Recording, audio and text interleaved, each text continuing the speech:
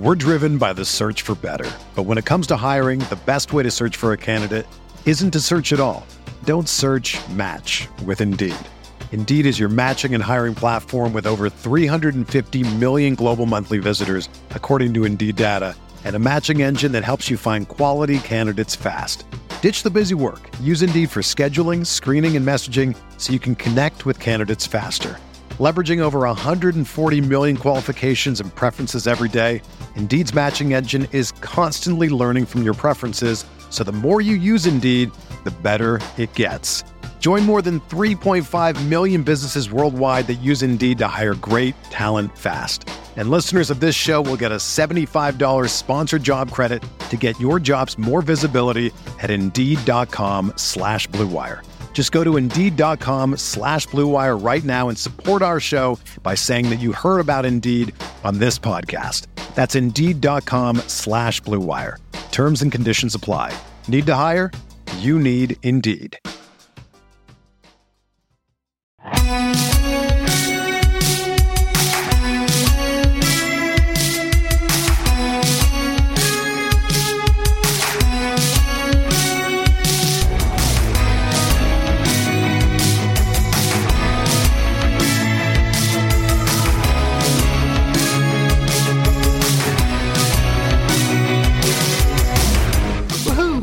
Welcome to the Arsenal Vision World Cup post-match podcast, whatever we're calling it these days.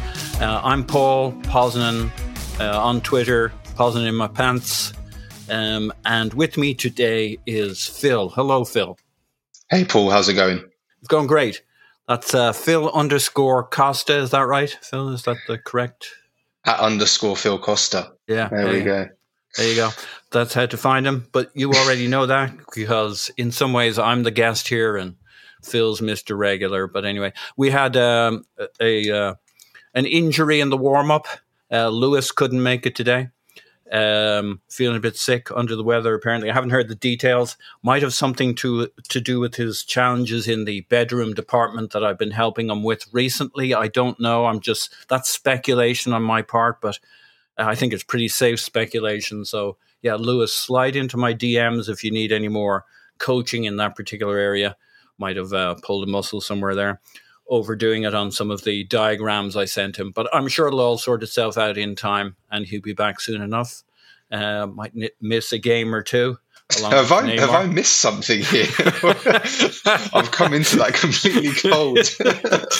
Really? The last one I was on with him, and I think it was Elliot, and I don't know. I just started drifting in. He got married, of course. And He did. And there's something, I always have this thing when I talk to younger fellas that I feel the need to talk to them about their sex lives and stuff on the basis that I obviously have a lot of experience to bring. Not that I've done a lot of it or I'm particularly good at it. I've just done it in many decades over time. And I feel I have a little wisdom in that department, Phil. If you have any questions, I probably won't be able to answer them, but I really like hearing the questions. So, give me the details. I'll have a stab at it. That's what I'll say. With some context that helps a bit. So you're the Luka Modric of the bedroom. Cross decades. Yeah, but terrible. Unlike Luka Modric, who's I don't know what he's like in the bedroom. I mean, you're the football expert there, Phil. But if you're talking about his on-pitch performance, no, I'm terrible. Absolutely terrible. I'm some guy in a pub team. But But I'm willing. I'm always willing. That's the important thing. Thanks for asking, Phil. Let me just check that we're recording this gold. We are. Okay, right. Let's talk some actual football, Phil. If you're willing to let that topic go for a minute, we'll get some football into this thing. Absolutely.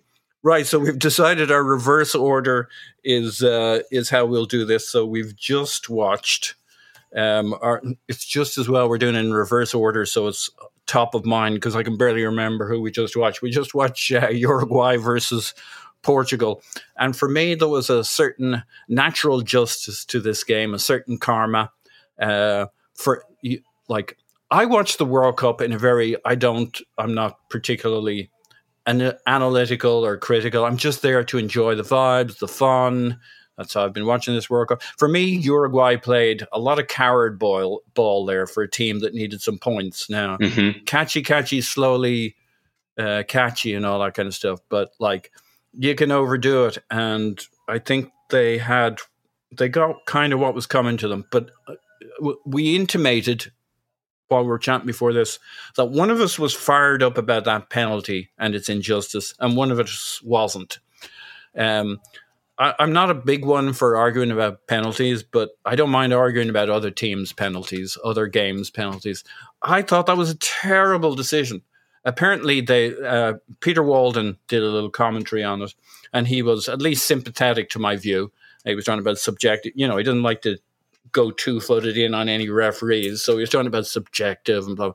He says the rule about how, if your arm's breaking your fall. Now, I agree it was a bit soft on the breaking your fall, but I did think it was a straight down breaking the fall, not deliberate. I was incensed on behalf of Uruguay that the referee had inserted himself into this game on whatever it was, about 92 minutes. I thought it was a terrible decision, even though the rule change has gone away that just because you're putting your arm down. I think obviously people start to abuse it and situate. So it's left to the referees' good graces. But I still think in the spirit of that original ruling, this is very much the prime case of a guy putting his arm down for one reason. He's fallen backwards and it hit his arm. Good play by, I think it was Fernandez, which hurts me to compliment any man on the dribble. It was the second best dribble in this game. We'll get back to the penalty in a second after I make my little semi-joke about Bentancur's dribble. It was a really good dribble, but Matt Turner would have finished that. Did you hear the commentators? I think it was Ali McCoist and some other fella, and they were all. And then at the halftime, everybody was like, "He can't miss from there." Of course, he can miss from there. His momentum would take him around the keeper, or he just needed to clip the goalie. I thought it was a little harsh on him, but a good dribble there. Second best dribble was Fernandez for the penalty, but you didn't have the same heat. Fortunately, it's only Uruguay, and I have accused them of coward ball, so I won't have too much heat in R. But I was incensed, Phil. I thought it was a terrible decision. No, to be fair, I wasn't. I mean, when watching in real time, I thought that looks a penalty, because I know he didn't mean it, obviously, but ultimately his hand stops the ball from Bruno Fernandes being through on goal. And for me, that was a pretty clear criteria to be a penalty. I've since learned, everyone's got their rule book out and the screenshots and why it shouldn't be a penalty. And fair enough, if it's been changed by IFAB, and if I guess the hand is technically supporting the body in that situation because you need to land somewhere, right? Yeah. So ultimately my instincts were wrong, but in real time, I didn't think, I was wondering why they weren't going to check it, because to me it looked like a penalty. Does he stop the ball from progressing? Yes. With his hand? Yes. Is Bruno Fernandes probably going to score? Yes. It seemed like it ticked all the boxes for me, but I've since learned that I'm wrong. Although, like you said, I don't understand the uproar. I think the referee and obviously the VAR team have obviously made the wrong decision there in correspondence with current rules, which is quite embarrassing for a World Cup, really. But I don't think it had too much effect on the game, shall we say. Yeah. See, this is why I hate opinions, and I also hate the football as a game of opinions.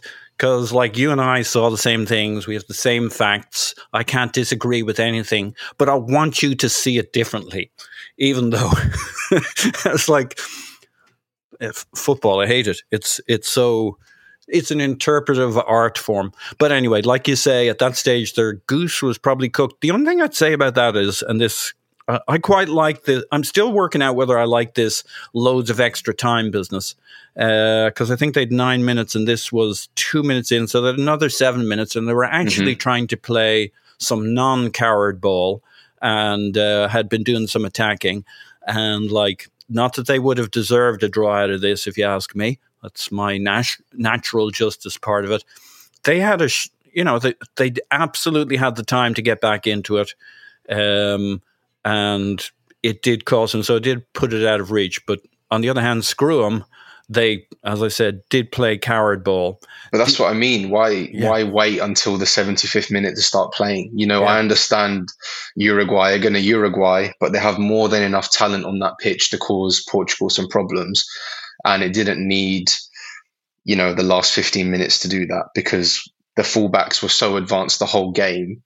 And then they realized, maybe we can get in behind Rafael Guerreiro. And they did. And they started to make some chances. I mean, I know they hit the post, but ultimately your destiny's in your own hands. And even if the decision is wrong, you also have to be responsible for a bit of your own luck at the end. So for more than half the game, they had one shot.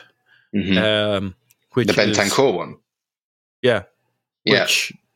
Which I would have to say is shite for a team that, they need points out of this game. They're screwed now, aren't they? Basically. They're not screwed, but they've got a draw. Yeah, right? They're on 1 point. And they play Ghana in the last game. Yeah, so they got a game on their hands. Oh, yeah, it's going to be a feisty one. There's a lot of history there. So, actually, to be honest, I like that there's a lot at stake on match day 3. I was speaking with Elliot this week, and we love that there's still a lot to play for going into match day 3, because it really makes for an amazing final day, Yeah. And like any game that isn't a dead rubber, I know this is kind of a tautology or a truism, but there won't be that many dead rubbers. But like any game that isn't a dead rubber is going to be lit. And there's a few of them coming up here.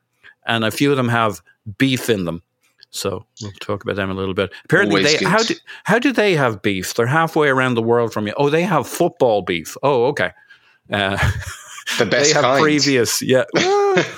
Is it really? But, actually, the best kind is when you have a bit of both, like the USA-Iran on and off the pitch. So they have history. They have some beef. But let's sort out our problems on the football pitch, not off it, everybody out there. I'm just looking through my notes for this game. So, there was a hell of a lot of... I was obsessed with Cristiano Ronaldo, apparently, which might make you think he had a great game. I don't know if he did or not. I'm so biased against him, I couldn't tell you. But I've got the shoulder flick that they were absolutely going bananas over. That was his first thing he did. Then he did 2 step overs. He looked one with each leg. Remember the old days, the early days with Ronaldo with all those step overs, and everybody was like, "Oh, he's incredible! Oh, look!" And then he'd put in a bad cross or something, or have a shot from 40 yards out for Man United when he was 21 years old. He does 2 step overs in a row. He looks feckin' exhausted. He barely got his legs over the ball with either one of them. Then we have the free kick off the wall, which is the best kind of free kick from him now, because at least that stops him ballooning it. He has the grimace face after it hits the wall, because it was definitely going in. He has the chest trap in the box. They were all oohing and ahhing about that. I mean, it was good. And then there's the goal that apparently he doesn't actually manage to flick on. I mean, there's no way he touches that. I've seen the replays and he's still claiming it. They were saying on German TV that he's still trying to claim the goal, but I've seen it from 3 or 4 different angles and there's no way he touches it. He's such a baby.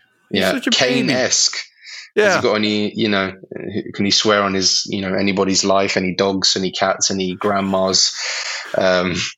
It's just, I mean, he's obviously going to try and get it, but for me, there's no way. No way. Now, fair play to him. He's good at that kind of thing, or he used to be until a month or 2 ago. I don't know if suddenly you fall off that. This was the age cliff derby, and it can happen at any moment. I think it may have happened a month or 2 ago for him. You have Cavani, you have Luis Suarez chomping at the bit, no pun intended, to get on the pitch, which he eventually does.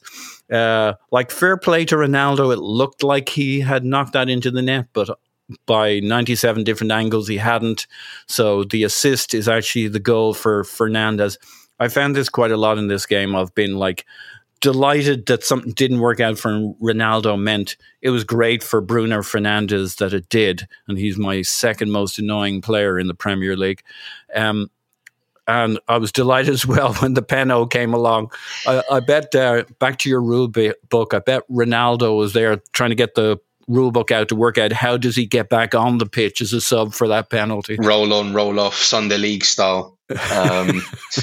You could just tell the smile was covering 1,000 feelings. He wasn't happy for Bruno, I'm sure. But, to be honest, I thought Bruno was their best attacking player today. Yeah. I thought Joao Felix had some moments, but he was, again, drifting in and out. So I think in terms of bringing end product and final ball, he's probably one of the best in Europe, as annoying as it is. And again, I think he's had 4 goal contributions already this tournament, so he's obviously in good form. And he tucks the penalty away very nicely as well. So, look, I don't think Ronaldo was terrible at the end, but it's just there is a sense of him really trying hard to prove people wrong, and it's just not working. Yeah, and there's a sense that the commentators will like anything he does. I'm not saying some of this stuff wasn't quite good, but okay, guys, don't go overboard just because Ronaldo did something with some skill. There's no critique of him. I mean, there can be, but in this game, there's no critique of him. It's all like, oh, look, he did a thing, which is fine. So how good do you think Portugal can be in this competition? We'll maybe talk. Well, we will talk about Brazil in a minute, but how good can they get? And how good did you think they were in this game? Maybe it was just my Ronaldo obsession. Obviously, I think of certain players here. I agree with you. Fernandes was actually really good in this game. He was the guy who stitched it together. Silva's really good. Cancelo's really good, and they both did really good things in this game. They probably did a bunch more stuff I wasn't noticing because I was chewing my arm off about the last thing Ronaldo annoyed me with. But how good do you think they actually were in this game beyond Uruguay doing kind of sitting back in? And how good do you think they can get in this? I think the comforting thing for Portugal is that they can still go up a level or two. Naturally, Fernando Santos, he's been in charge of Portugal for basically my whole life. And, guess what? He's conservative as a manager. It's no surprise to anybody that he likes stability. He's not going to throw on all of his attacking players just for the sake of it. And they are, blessed in those areas. I mean, they'll find a way. This team strikes me as a team that will find a way due to the sheer quality in their ranks. But it's quite amazing that they've got a 39-year-old Pepe playing at centre-back, who I thought was really good today, actually.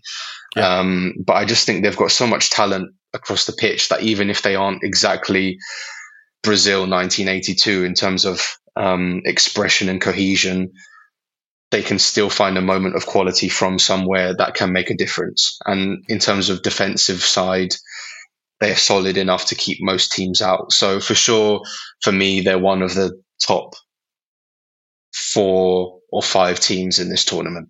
Yeah.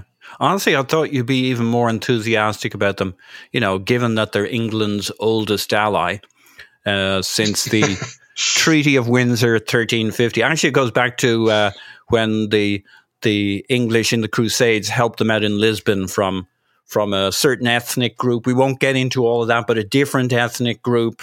England helped them out. And since then, they've basically an unbroken line of allyship with the English against, I'm going to say it, the Muslims, the Spanish, the French, the Germans, the Falklands. They were there in the darkest of times by your side. So I expected just a little bit more from you there, Phil.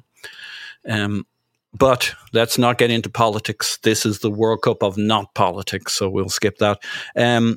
Any other big takeaways from this one before we pivot to our friends of Brazil, who also speak just to kind of we touched on it, but just a kind of general disappointment, I think, from Uruguay, who are always going to be the team that doesn't want to concede, will always be strong defensively and set up compact and try and catch a few things on the break. But I just think they've got talent in this side, even if they're star Weren't they players. One of the dark horses?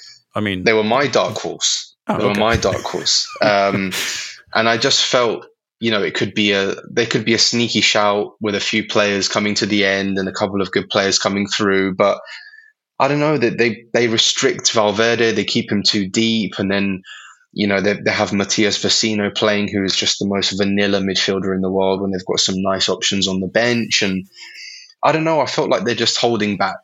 And when they did start to play a bit, they caused Portugal some problems. And it was like, why don't you, have a go earlier? But we don't know what they've practiced or how they've trained in, behind the scenes. But I just had a little bit of, too little, too late from them, which is a shame. Yeah, they can obviously play. They've obviously got players of quality who have done it. I kind of understood the let's keep Suarez on the bench for later kind of thing. I'm like, oh, maybe that's a bit crafty. I kind of didn't get that they played Cavani then. I mean, if you're going to sit back and like, I know he can do all sorts of things. He can drop in, he can pick up the ball, but it's like they didn't really use him to do that in the end.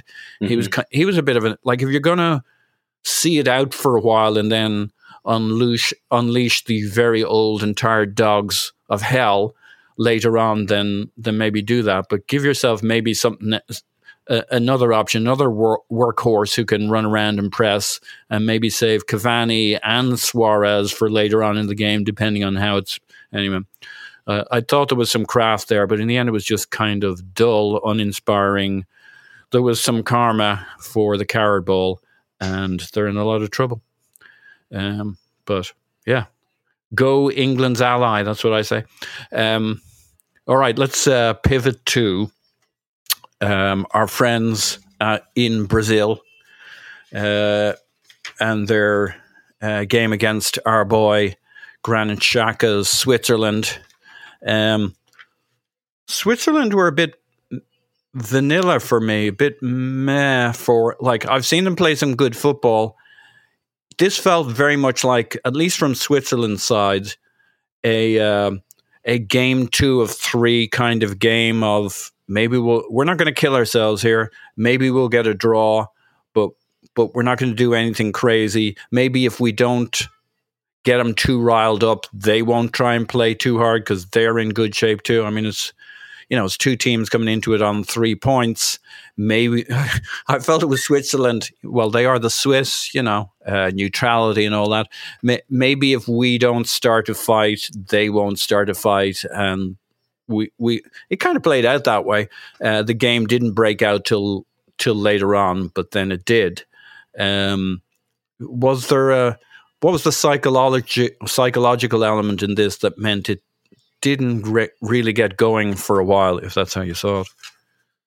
I don't really know if Switzerland were vanilla, to be fair. I just thought they do what they do. Like Uruguay do what they do. I just think Switzerland are a very professional, experienced team who know how to manage these kind of games and situations.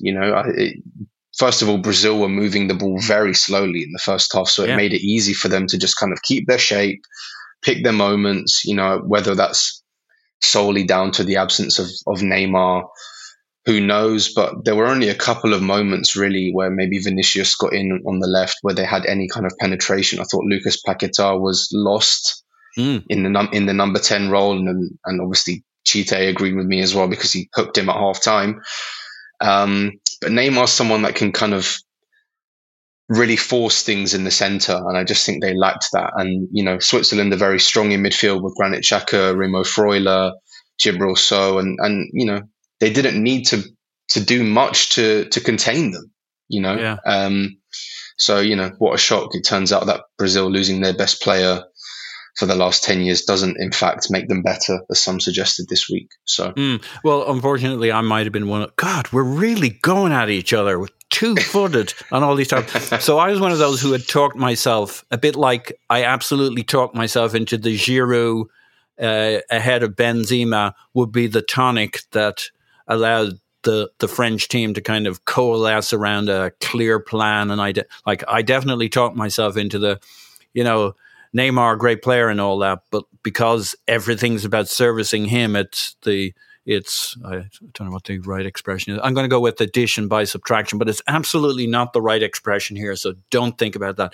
That despite all his talent, removing him would free up the others to play. Now, I'm going to argue that. So I'm not actually sure there's any merit to it at this point, but I'm going to stick with it for a bit longer. This was a game 2 in 3 games. Maybe that's why it was so kind of tepid, slow. I mean, just because Neymar isn't up front doesn't mean you can't work out. Like, I know it's all about servicing Neymar and he's not on the pitch, but still the centre back should be able to pick somebody to pass to, because that person wasn't going to be Neymar anyway. Neymar's further up the pitch. You can pick out somebody else just because he's not on the pitch. And they were so slow. It really did feel like they were filling in time. And then, to be fair, in the first game, which was much better with Brazil, in some ways they only really got going when Neymar came off or around the 70-minute mark. And, just because it's the wet streets don't cause rain, I will grant you that. But and again, late on in this game, Brazil decided to play actual real football and start really knocking it around. But don't you think Brazil have a way of playing well without Neymar too? I mean, they did kind of in this game. They worked out how to play well later on without Neymar on the pitch. But go on, let me have it. Why am I wrong to think that magical forces without Neymar will create the creativity that they lack without him?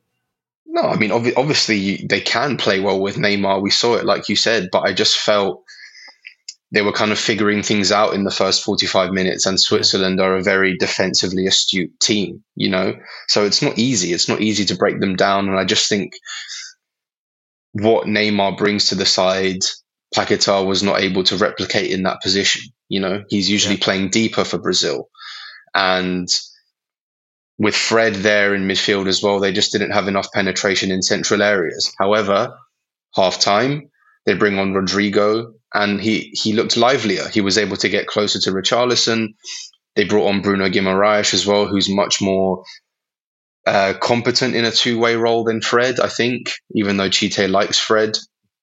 And then they started to play, I thought defensively Brazil were excellent, particularly Thiago Silva and Marquinhos, who were just heading everything away. When Switzerland did get into wide areas, they were looking to cross a lot, but it was just easy for them. And eventually they broke them down. So that was ultimately what they were looking for. And even though it came from an unlikely source, shall we say? I mean, it's a very unlikely source, but and what a way it was to win the game. I mean, the technique on that strike was gorgeous, and we had a perfect angle of it behind the goal. He's actually a bit of a baller, isn't he? He is. Mm-hmm. And Guimaraes coming on meant somebody else maybe shouldered a bit of the double pivot responsibility. And when you come from deep, you're the free man. It's like when the centre back decides to dribble up the pitch, he's going to be a free man. Matt Turner, when your goalkeeper decides to take on guess what? You got the thing we're all searching for, the holy grail, a free man in midfield going into the attacking third. And, we've seen, it's no surprise when Xhaka does that anymore, but any guy it's the beauty of the full backs as well, when they drift infield and their winger doesn't know to go with them or not. You just have this, and he's free, he's through, and the guy is a baller.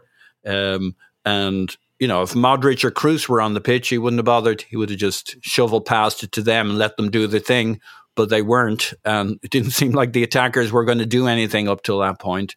I guess my one solace in this game, I'm pretty much pulling for Brazil in this, as long as they fulfill their footballing abilities and do the good stuff on the pitch. I'm torn like many on Richarlison, especially now that Stillman has told us he's a really good guy and he's kind to his mom and he does charitable works and he's he's empathetic. We'll leave the politics alone, but he's empathetic in his outlook on the world. I got to say, on his worldy finish in the last game, it's a worldy finish because the only way that ball gets on target after the world's worst first touch is with a worldy finish. He had a terrible first touch in this game too that bobbled basically out when he was in great shape. But Gabriel got to play a little football. We didn't see Martinelli so much. They I guess they're pretty safe. Well, they are safe at this point, so they don't need to sweat too much. But if Neymar, and it gives them a chance to get your buddy Neymar rested. So I guess he's a good chance of getting himself all straight and ship shape. I'd heard 2 games, but I haven't heard the latest on that. So I guess they'll be okay to get him back unless you've heard something else. But I guess it would have been interesting to see how they lined up for the next game if it was a super competitive fixture. But now I guess they'll ring all the changes now. They'll be kind of like just getting people some minutes and getting people a rest. I would have been interested to see if Tite had a way of fixing how his 11 was playing without Neymar. And, maybe they'll find that in the next game. Maybe he can experiment. Maybe he does need to find that solution. And so he needs to put out, not that he wasn't going to put out a serious team, but it'll be a little less give all the guys the minutes and maybe just a little more, let's see how we play. Let's get a good working 11 without Neymar. I don't know what your thoughts on that are. Yeah, I think game 3 is now for experimentation. It wasn't fluid, one touch, Jogo Bonito, Brazil today, but ultimately they're through. They won the game, they're through, they're safe, they're qualified. They don't have to worry about the next game. There'll be no complaints for them tonight. And like you said, the next game can lend itself to some experimentation, whether they change 5, 6, 7, get some legs and get some minutes and some legs, maybe some players that we haven't seen so much of yet. They're in a good position. I don't think there'll be too many complaints about the performance. Look, ultimately, sometimes you have to grind some games out, and Switzerland are not easy to break down. That's how I saw it. And if it's, gives them another game to try and get Neymar back and fit and ready, that's all they care about. So it is what it is. They're through, they're into the next round. They can put their feet up a bit, and the country and the players and the squad and the manager will be feeling pretty good about themselves, I'm sure. Yeah. And to your point, I think Switzerland were very professional and pretty decent. As always. Yeah. Not the most exciting looking 11 in terms of individual names and profiles, but the next game is going to be, back to the beef topic. It's them versus Serbia. Xhaka and Serbia have a little history. Is Shaqiri still around and kicking? He played the first game, but was he? I think he had a knock. I think he had a little knock. Yeah, that kept him out of this one. Hopefully they got him fired up for the Serbia game. That could be a cracker. That game will have more beef than Rabiot's mom and Mbappe's dad. So it'll be good to see that one kick off. But that's going to be a crunch match for both of them. Yeah, it's going to be a big one. And I'm not going to miss that for sure. So, yeah. Obviously, Serbia played Cameroon to pivot to the latter couple of games in no particular order. That was the 4 a.m. my time game. Mm-hmm. They're going to get the quality of analysis they deserve from me based on having the impropriety to start a game at 4 a.m. Tell me what I should know about that game, apart from it looks like it should have been a cracker. It was absolute madness and everything a World Cup game should be. I mean, it was end to end, not an ounce of defending, just pure vibes, compounded by the fact that Andre Onana had a disagreement with a coach and was, already out of the squad for disciplinary reasons. And I mean, that's what you want. Some backstory, a bit of something going into the game. And, luckily for Serbia, they had Kostic back in the side and they looked much better, albeit against weaker opposition. But they had all of the early play, all of the chances, and then all of a sudden, Cameroon just went up the other end and scored, from a set piece. And it kind of kicked them into action. But thankfully for them, Cameroon are not the most defensively inclined, and they seem to give Serbia the space of the pitch to kind of do whatever they wanted. And like you said, with the talent they've got, Sergej Milinkovic-Savic, Kostic, Mitrovic, it was only going to be a matter of time before they broke through. And I just loved Cameroon's defensive line. I mean, it was a disaster all game, and it was first half injury time. They just conceded the equalizer. And somehow Serbia were allowed to be 4v3 on the edge of their box, allowing Milinkovic-Savic to score. And I just thought, that's great. That's brilliant. Maybe not for their manager, but I loved it. Every time I looked away from the screen, the commentator was shouting something. So did you see their third goal as well? Did you catch the third Serbia goal? No. It is a brilliant, brilliant team move. From back to front, it was one of those Arsenal scored one against, I think it was Slavia Prague, a long, long time ago. I think Eduardo was the scorer, but it was one that just got worked across the box where Fabregas cut it back again and Eduardo slotted it in. And I was like, just a lot of good decision making in a very short space of time. They were waiting for the angle, waiting for the best man to be in the best position. Mitrovic slots it away, and I thought this is going to be 4-5-6, and it wasn't. It wasn't at all. And Cameroon, inspired by their old man Vincent Aboubakar, another really good goal. I mean, this is I don't even know if you can call this a dink. It was a scoop, and they thought it was offside, but it wasn't. And then they managed to get another one, another horrible, horrible high line. Totally mad. Serbia even had chances to win it late on, and I'm amazed that Vlahovic didn't even come off the bench. But like you said, it's set up really, really nicely for match day 3 for Serbia and Switzerland now, and that has potential to be an absolute bloodbath. Yeah, I don't think I'm even going to watch the highlights on that. I think I'm going to live with your description of it because it sounds like a hell of a narrative back and forward. Tell me more about the Onana thing, because I only half caught the story. There was some talk about frustrations over distribution, that Onana thinks his players should be able to actually play out from the back, and that's not. It was about his distribution, actually. Yeah. It was about his own, because there were moments in the last game where Onana was basically playing in defensive midfield, ahead of his centre-backs, trying to urge his team on, trying to fire teammates into better positions. Now, are we sure that I know he had a 9-month layoff for drugs. Are we sure he's actually fully off them at this point?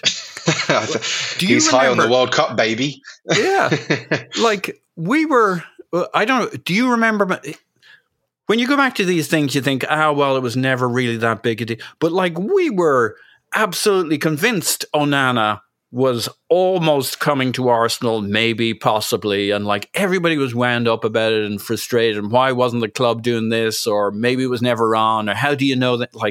There was a time, there was a Jan M. Villa thing going about Onana, and it was of course we didn't have the goalkeeping options then that we thought that we do now, but it seemed like at least 50% of us, and I was pretty geeked about Onana. I didn't really know anything about him, but he sounded like exactly the kind of thing you wanted, apart from I did have a bit of an issue with somebody who might be on a 9-month or longer suspension for performance enhancing drugs. That's been very poorly explained, but we weren't supposed to worry about that. I'm I don't know. I'm a bit of a choir boy when it comes to that stuff, but Onana, it's not just my hazy recollection. It was a big deal at one stage, almost. Yeah. Arsenal were pushing, and for a very low fee as well. I think there was even £4 million. Yeah, because he was coming up on a free practically, wasn't he? I mean, that's how he joined Inter in the end. And, I think it was initially a 12-month ban that got reduced to 9 because he was deemed, it was an accident. It was an accident. He took he took something without realizing. So yeah, but I think he's an excellent keeper. But it was just funny because Rigobert Song basically said, "Stay in goal," and he said no, and he's going home. So he's done a Roy Keane. If your outfield players do what they need to do, and if they don't, I'm coming out. But he seems like a lively one. So I don't know if he really fits but he would have been fun, I guess, if you like that kind of thing. Right, so that was fun. And another one that was at least ended fun, because I saw the last 20 minutes or so, was our friend who was Ghana and Korea. South Korea, yeah. Yeah. I'll tell you this much. Looking across the supporters now, I guess Ghana were having the better part for most of the game. But the Korean supporters were apoplectic in a existential crisis. And then suddenly they score and they go the other way. And the Ghanaians are having fun and it's good. And hang on, they tied us, so we won't dance quite so loud. And then they go ahead again. And the Koreans are they're tears. There's it's the end. So there was quite the contrast in the terraces, but hell of a game. I didn't, I guess, come into it expect that Korea would be the Kieran Tierney launching 30 crosses into they're not the tallest team in the world. That seemed to be their go-to plan, but they actually maybe nearly pulled it off in terms of getting the tie in the last 8-9 minutes of extra time they had. But it still seemed like Ghana were worth the win, right? I would say just. I mean, it was another really unbelievable game. I was worried a bit for Ghana after the first 20 minutes because they couldn't get a kick. I mean, they were completely penned in by South Korea, who were spider monkeys coming at them like spider monkeys, hopping the ball about, neat little passages of play, contributions around the penalty box. And then Ghana went up the other end and scored from a set piece, kind of similar to how Cameroon did it. An excellent delivery from Jordan Ayew, to be fair, and Salisu was there to put it away. And then from that point on, it was all Ghana. They were threatening on the break every time. Thomas Partey started to control things a bit in the middle, because before he was just kind of occupying space. But then after that, he was getting on the ball, doing those little dummies and no touch turns. There was a brilliant one he did on Heung-min Son, completely sold him. And then they scored another. Mohamed Kudus, he's really staking his claim at this World Cup. A glancing header. He's such a good player. He can play 8, 10, right wing, behind the striker. He's just such a complete footballer. And Everton were very close to signing him last summer, and I bet you he's glad that didn't go through, because I think the caliber of club looking at him now is much higher than Everton. So, but then it went the other way again. Kang In Lee came on for South Korea, and then it was a story of 2 crosses. You mentioned before that they were spamming them into the box, but then it was, 2 crosses at the end who set up Cho, and the defending was terrible from Ghana that I was watching and cringing, because, the marking from Salisu and Tariq Lamptey was awful.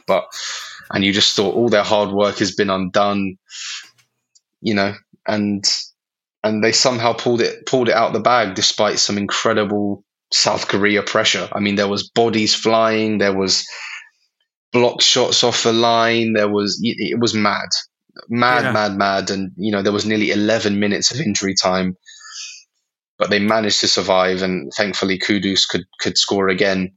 And it was a wonderful assist from Iñaki Williams, who tried his best to mimic Danny Welbeck by completely mishitting the ball. So I loved it. This is what World Cup football should be.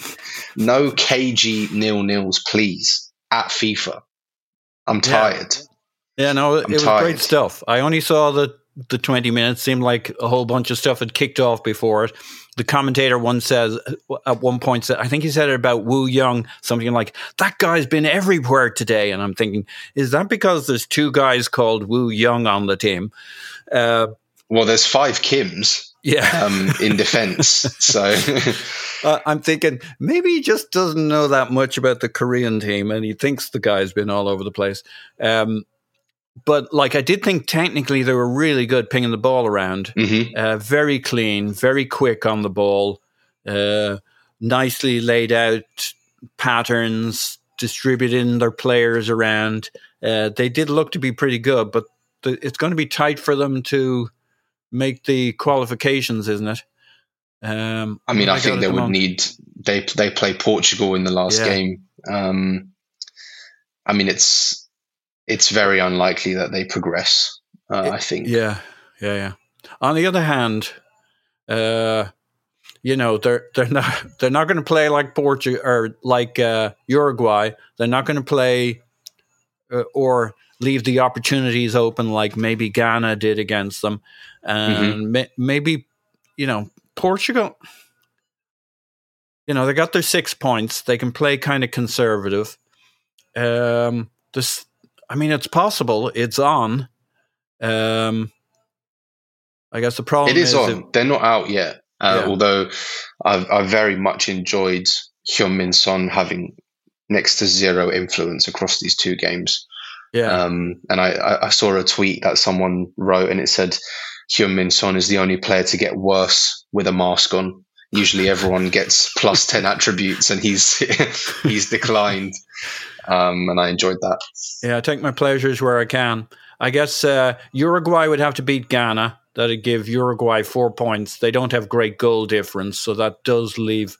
I can't remember how all the goal difference and who faced whom plays off. But assuming goal difference first, then if South Korea can beat Portugal and they have to win. They have to beat Portugal, and by some margin, I would say. Yeah. I guess a tie with Uruguay-Ghana. Ghana's got a lot of goal difference is the problem. A lot of goals for. So probably Uruguay has to beat Ghana. Or South Korea has to absolutely smash Portugal. But it won't be a dead rubber game. South Korea will go for it. And I guess depending on what mood Portugal's in, could be tasty too. Okay, so we'll wrap in a couple of minutes here. We got England and the US playing tomorrow against England against Wales. A fine old rivalry.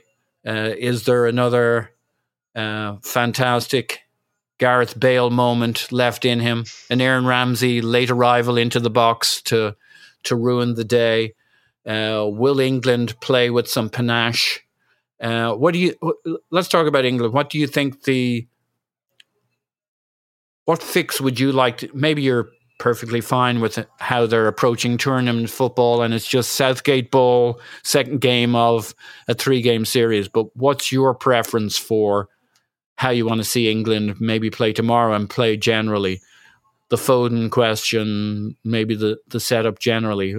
Like, are you okay with it and you just think it's tournament football and they'll start to kick in a bit? What do they need to do to rival, at least for me, Brazil and France, who I think are the standout candidates? I think it's difficult because you always look close to home, but it's easy to forget that France have kind of struggled a bit through games. Brazil have gone in and out. Yeah. It's very difficult to maintain free-flowing football for 90 minutes, no matter who you're playing.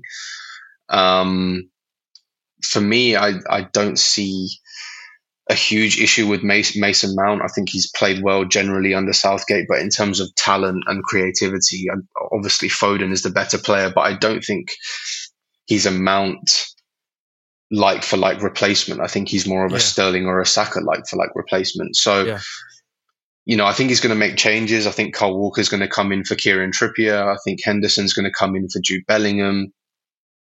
I think Foden will come in for Saka. But he'll keep starting Harry Kane until his ankle's, dangling off. But I look, Wales will be up for it. I'm sure of that. I'm certain of it. I just don't think they've got enough there. I mean, Bale is a shadow of what he was. Aaron Ramsey the same, and I think England should have enough to beat them regardless of whether they're at their best or not. I think the USA were a unique proposition or opposition the other day because they're very young and energetic in midfield. But I just don't see enough from Wales, unfortunately. So I think England, even though it might be a struggle at times, it will be a battle. They'll come through it, I think. Well, you say that, but wait till Wales get Michael Sheen in at half-time to do the team talk and send them out. Jesus, even the English guys will be helping them out to put a ball in their own net. I think you're right. They should have too much when they get onto the latter stages of the tournaments. Do you see Brazil and France as the standouts at the moment in terms of the potential to kind of set the level? Are you there with me on France? I would say Brazil, France, and Spain. I think Spain have looked excellent, and they look like Spain. We've spoken with Elliot about that. This is kind of the Spain we know and remember in terms of the pressing, in terms of the fluidity. So I think those three are the. Yeah. Do you think they have along with England enough teeth up front? I'm doing teeth gestures with my fingers here. Teeth. I think that's what the Holy Grail with the rabbit. Do you think they have enough? So. I mean, they've scored 7. They've scored 7 in one game. So, which is, I know it's an anomaly, but no one else has got close to that. So, okay. Yeah. I mean, England did, but I think it's those 4: England, Spain, Brazil, France at the moment.